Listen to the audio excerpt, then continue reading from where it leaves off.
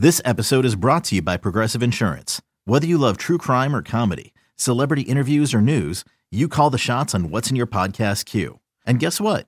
Now you can call them on your auto insurance too with the Name Your Price tool from Progressive. It works just the way it sounds. You tell Progressive how much you want to pay for car insurance, and they'll show you coverage options that fit your budget. Get your quote today at Progressive.com to join the over 28 million drivers who trust Progressive. Progressive Casualty Insurance Company and Affiliates.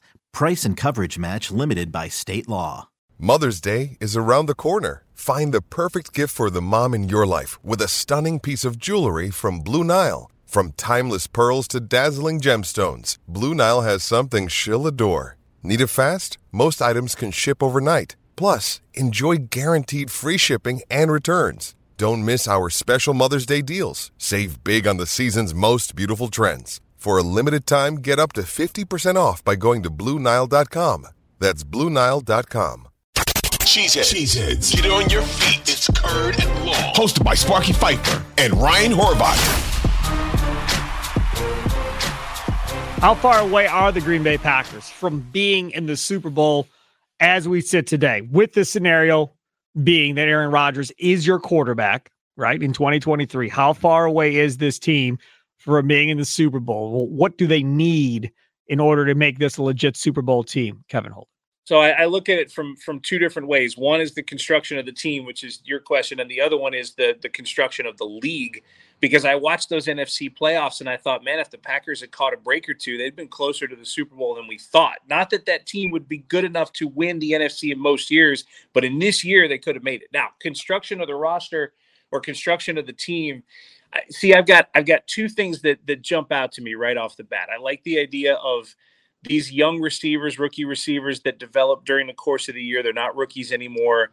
They will develop and they'll make Rodgers' job a little bit easier, but they have to address the depth at the position. They got to do this. I mean, you're talking about losing guys like Lazard as opposed to gaining guys. So they've got to come in. And I don't know if it's that the Packers were burned by, oh my gosh, why am I losing the name? Devin Funchess, Sammy Watkins. Like I think they've made sort of half efforts at it. And when those half efforts haven't succeeded, they just never followed up. I think you got to stay with that. That's something that's going to have to help Rodgers. He's got to be able to develop not just a couple of receivers into good guys, but several options. That's the Packers offense we remember, running game or not. And the other thing is, Sparky, I don't buy in a ton when guys have talked about the defensive unit. Fire Capers was the answer to all of the world's problems for years. And I didn't necessarily buy into it. But at this moment, seeing what happened to the Packers on defense as the year went along, and especially at the end of the year, it's a legitimate concern for me.